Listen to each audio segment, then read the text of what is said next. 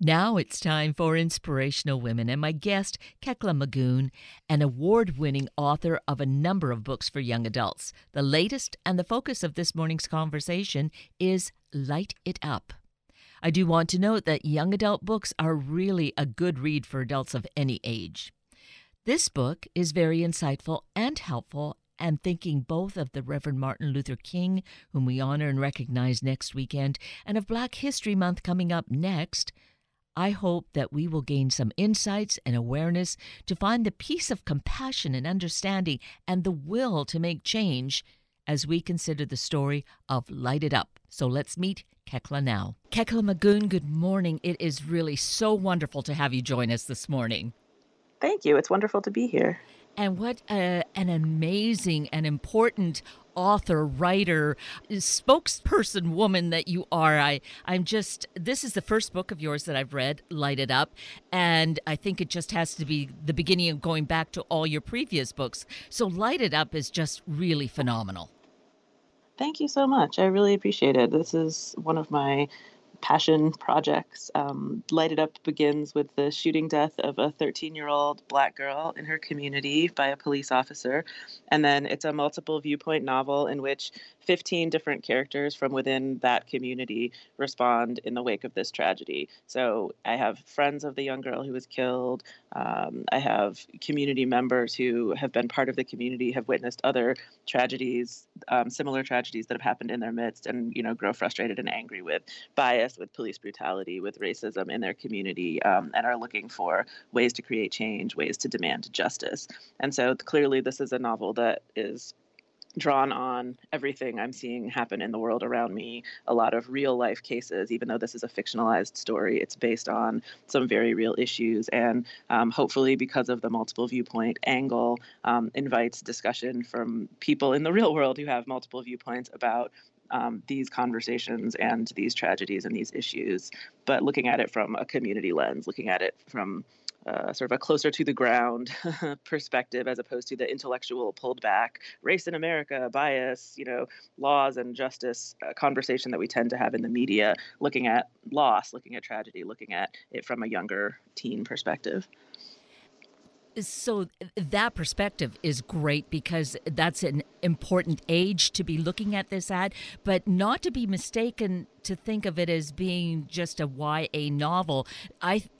As an adult, I really appreciate it, and I think any adult would who really wants to get these important insights, because I think, whether we want to think we have biases or not, we often are seeing all these various parts of our life in just these little slices. So I think this approach, the multiple viewpoint, Kekla, really is a great vehicle. I think so too, and I think it really does promote conversation. It promotes an intergenerational dialogue, in fact, because the characters range in age from about 13, the same age as the young girl who was killed, to much older adults in the community who are participating in the demonstrations, or who sort of frown upon what's happening in the community, to a police officer, to the daughter of the police officer who was the shooter of the young girl, who's the same age, similar age to the girl who died, and all the complexity of that. And so for me, looking at all these different perspectives and everybody's motivation and what's driving everybody, it shows just a different picture of the conversation that we've been having. And I do think that it appeals to readers of a variety of ages. It's definitely appropriate for teenagers, and is published as young adult fiction, and is used in a lot of classrooms and as part of teen book groups, and as part of sort of current events curricula in classrooms. But it's also been an all-community read, for a city or a college or something, to look at these issues through a fictional lens, to give you just that little bit of space from what's real, but allowing you to talk about the really complex emotions and issues that are at play in this country. And I really appreciate how you are able to have these different viewpoints that you bring to it. I admire you, and I'm so intrigued that you are able to do that. Now, have your other novels been like this? Is this unique? How have you come to this approach? It's pretty unique. This is the second novel that I've done in this style. There's a novel that I published in 2014 with the same publisher, Macmillan Henry Holt, that is called How It Went Down. And that is about the controversial shooting of a Black teen by a white man, not a police officer, in this same community where the fictional shooting death in Light It Up occurs. And so playing those two novels against each other, they're standalone. You don't have to read one to understand the other, but they are in conversation with one another. And it's another multiple viewpoint novel with about 18 characters looking at the shooting death of a teen boy. And that novel I started working on in 2012 after Trayvon Martin was killed.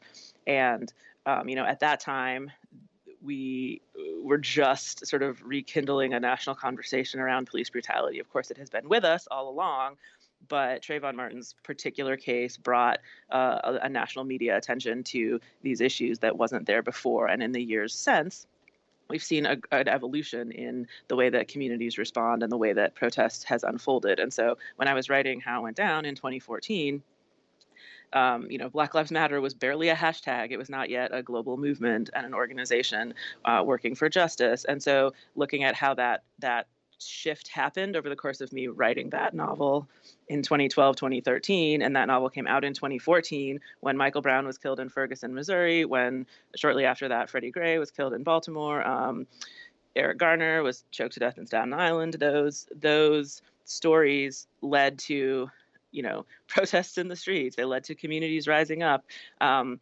demanding justice, and waiting for a grand jury to come down, and just being really frustrated, right? And we saw a lot of anger and frustration pouring out in various ways.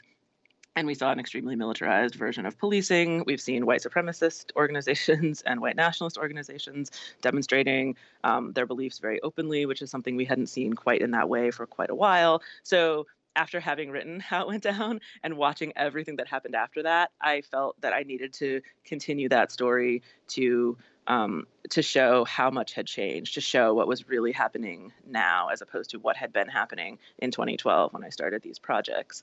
So these two books are very unique, in the landscape of young adult literature, in the landscape, I think, of literature in general, for the way that I do this multiple viewpoint exploration, and for the particular multiple angles that I come at these issues.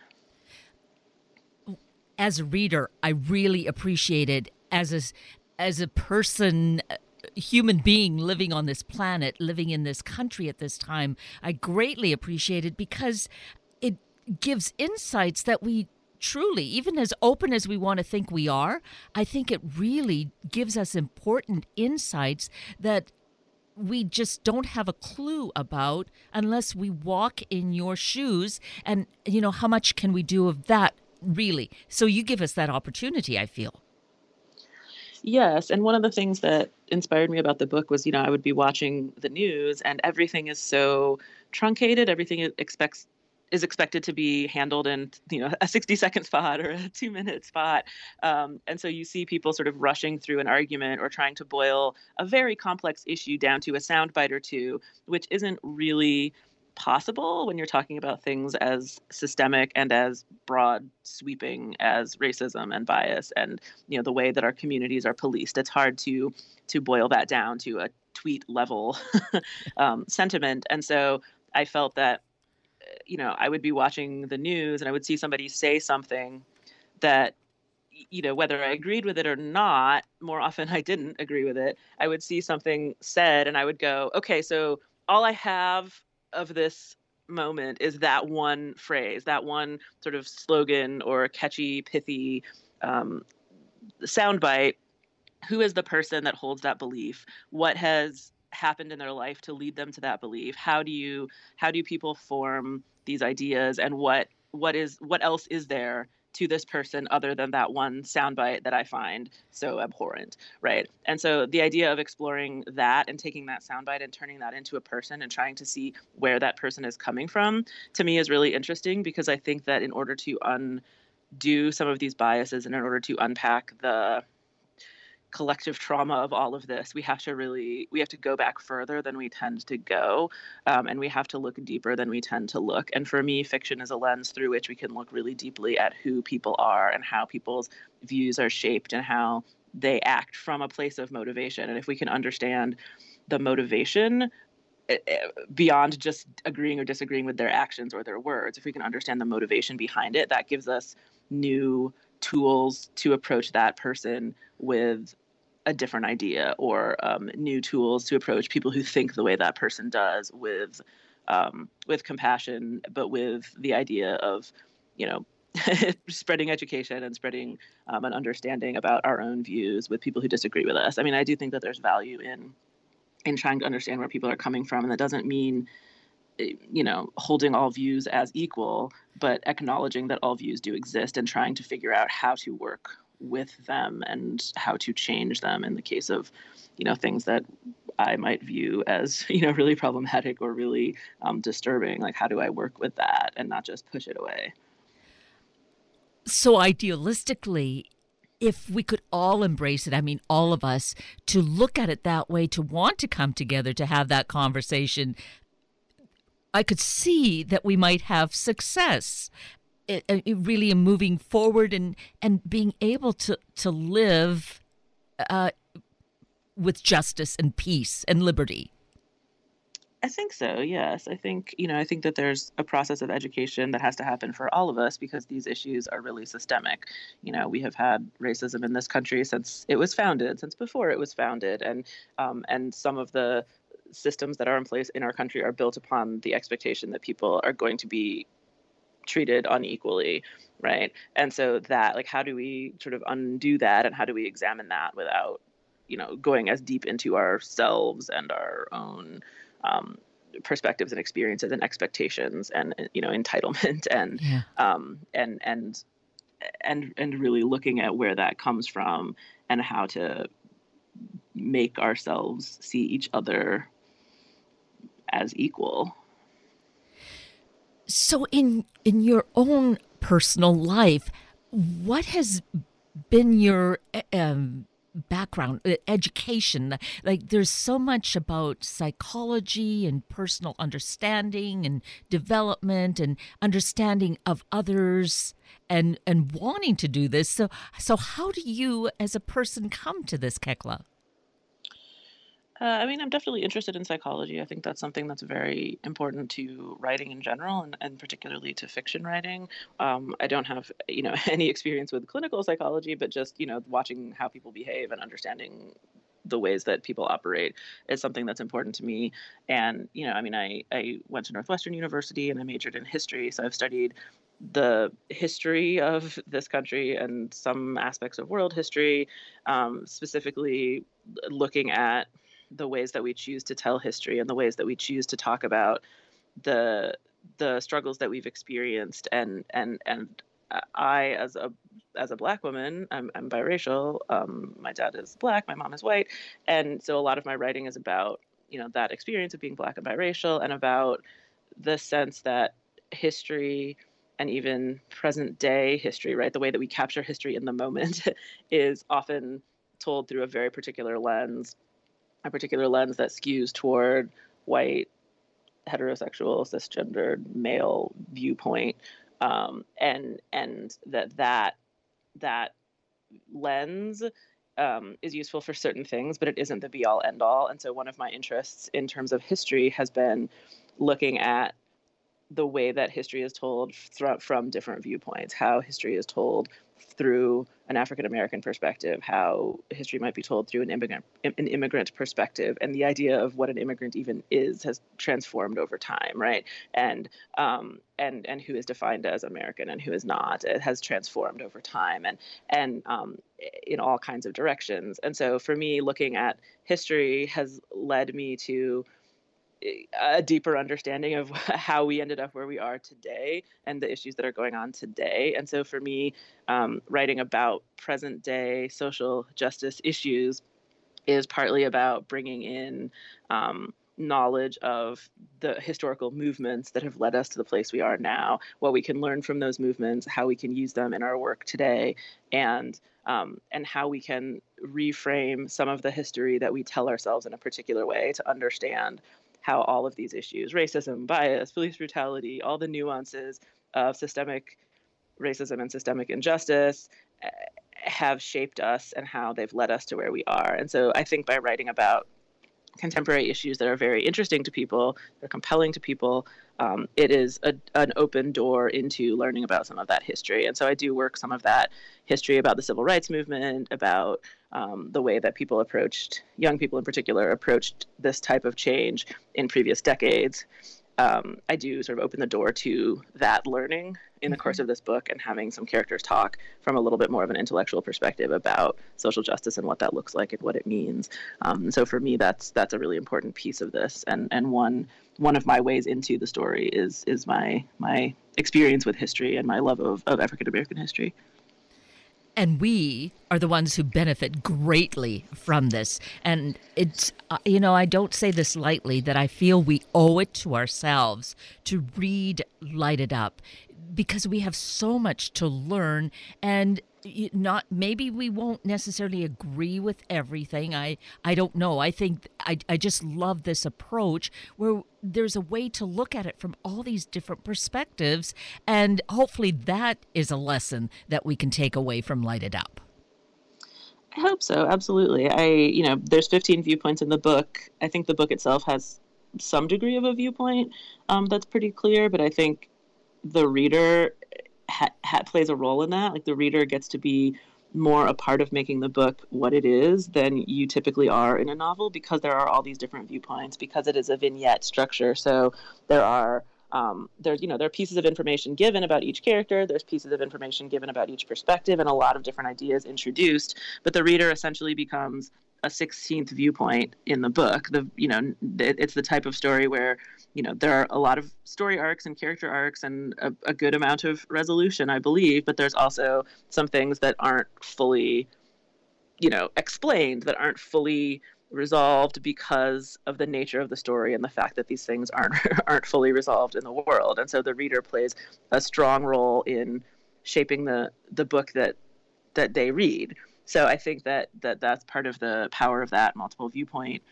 approach, is that the reader gets to help write the story a little bit more than normal. And for me, that's an empowering thing, to offer a reader the ability to help write the story, the ability to see themselves as having a voice in these issues, and hopefully to take that voice into the world to have real conversations and to be part of change, and to be someone who goes out into the world and uses their voice to move the world in the direction they want to see it move.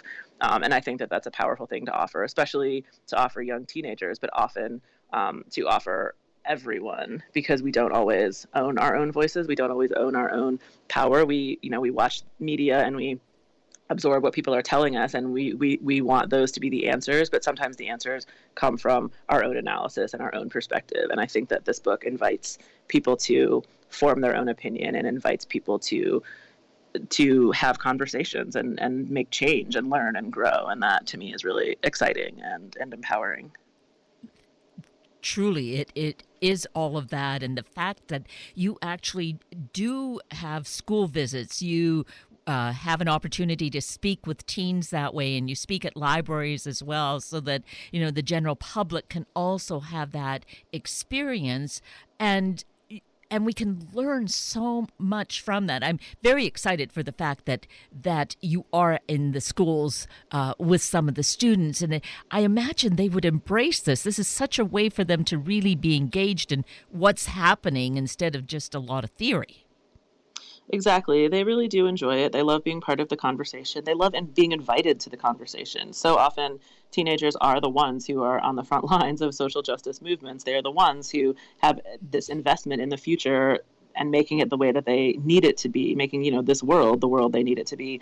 And so they're doing that work, but they often do it in a somewhat invisible way, or in a way that feels counter to the mainstream culture, because they're not invited to the grown-ups table, so to speak, even though they should be, right? They're approaching 18, they're approaching voting age, they're going to be movers and shakers in the world in just a short time. And some of them are realizing that they can take the bull by the horn, so to speak, and, be those kind of change makers right now without waiting for the world to invite them. And so that, I'm trying to speak to that energy in our young people, and also to, I guess, remind all of us that it doesn't matter how old you are. You can be someone who makes a difference. You can be someone who goes out and makes change. And I think when I go to schools, one of the things that they get excited about, the teenagers get excited about, is the fact that this story frames the conversation from the perspective of teenagers and young adults. So most of the characters are between like 13 and I would say like 25. There may be a few older than that, but they don't often get to be the center of attention when this story is played out on the media, with the exception of being often the person who was killed, right, is a young teenager, but the people talking about it are all much older. And so, you don't see the friends of, a young Black person who is shot, like being interviewed on CNN. You see a law professor from some major university, right, talking about it in an intellectual fashion. But what if that's your community? What if that's your friend? What if that's your neighborhood? What does it feel like to be a young Black person walking down the street in a hoodie, worrying what people think about you and carrying the weight of what has happened, carrying the weight of what could happen? And so that is really a powerful dialogue that I can have with teenagers, but that teenagers can also have within their own communities, with their parents, with their communities, with, people in libraries or houses of worship. There's all sorts of opportunities that this book opens for dialogue across identity elements and across age and across geography. And this is so critically important. It's not just, this is a good conversation we should have. This is critical life and death and the future. So I just am just so impressed and taken by the way that you have approached this and really draw us in so we can, it's experiential, I guess is what it is, Kekla, right? Absolutely. It's meant to invite you, the reader, in. It's meant to provoke dialogue. It's meant to provoke thought, and hopefully a different kind of thought than you've engaged in before. Precisely, yes. And which is why starting with teens, because they're still kind of looking at, who am I and what am I going to be, that at that formative time, it's really great to put in some stimulating insights like this. And for those who are older, maybe a little more set, hopefully it still kind of has a way of tugging at a conscience or tugging at a heartstring or just tugging in general. Maybe it's a gut punch. Yeah, I think it can be. And I think, the multiple viewpoints allows for lots of different points of connection. And it's a vignetted structure, so a lot of the sections are really short. And so I think that it pulls people in because it's easy to read. You look at a section or two and you just kind of feel pulled along by, oh, like that's interesting. It's like a lot of little, like a series of little gut punches, I think, in terms of all of these moments that I'm looking at through this, kind of microscopic lens. Like what is this exact moment feel like, in the wake of this tragedy, and looking at some, not just in a blanket sense, right? There's a death and then there's everybody finds out and there's a protest and there's a funeral, but like what are these different people from their different perspectives experiencing at each stage of this timeline? And it's so important because tragically, these are too many of the news stories we see. But seeing it as a news story just puts it out there. We immerse ourselves and get that guttural feeling, I feel, of what's important. And it's such a talent and an important kind of work that you're doing, Kekla, to be able to bring it to the story, this important part of life, to us. Thank you. I appreciate that. It's something that it feels very important to me, and I hope that it ends up feeling important to my readers. Yeah. So, website, let's mention that because that's a great source of information. Sure. My name is Kekla Magoon. That's Keklamagoon.com is my website. And you can also look for the book Light It Up at your local independent bookstore or wherever you shop online. You can also visit the Macmillan Young Adult Publishing site, which is fiercereads.com. That's FIERCEREADS.com, Fierce Reads. And the book is called Light It Up. I'm Kekla Magoon. It's so incredibly important. And you've had these experiences in classrooms with students and teachers, and of course the response has been good. Like you were saying, that the youth really appreciate having their voices heard, people really listening to them.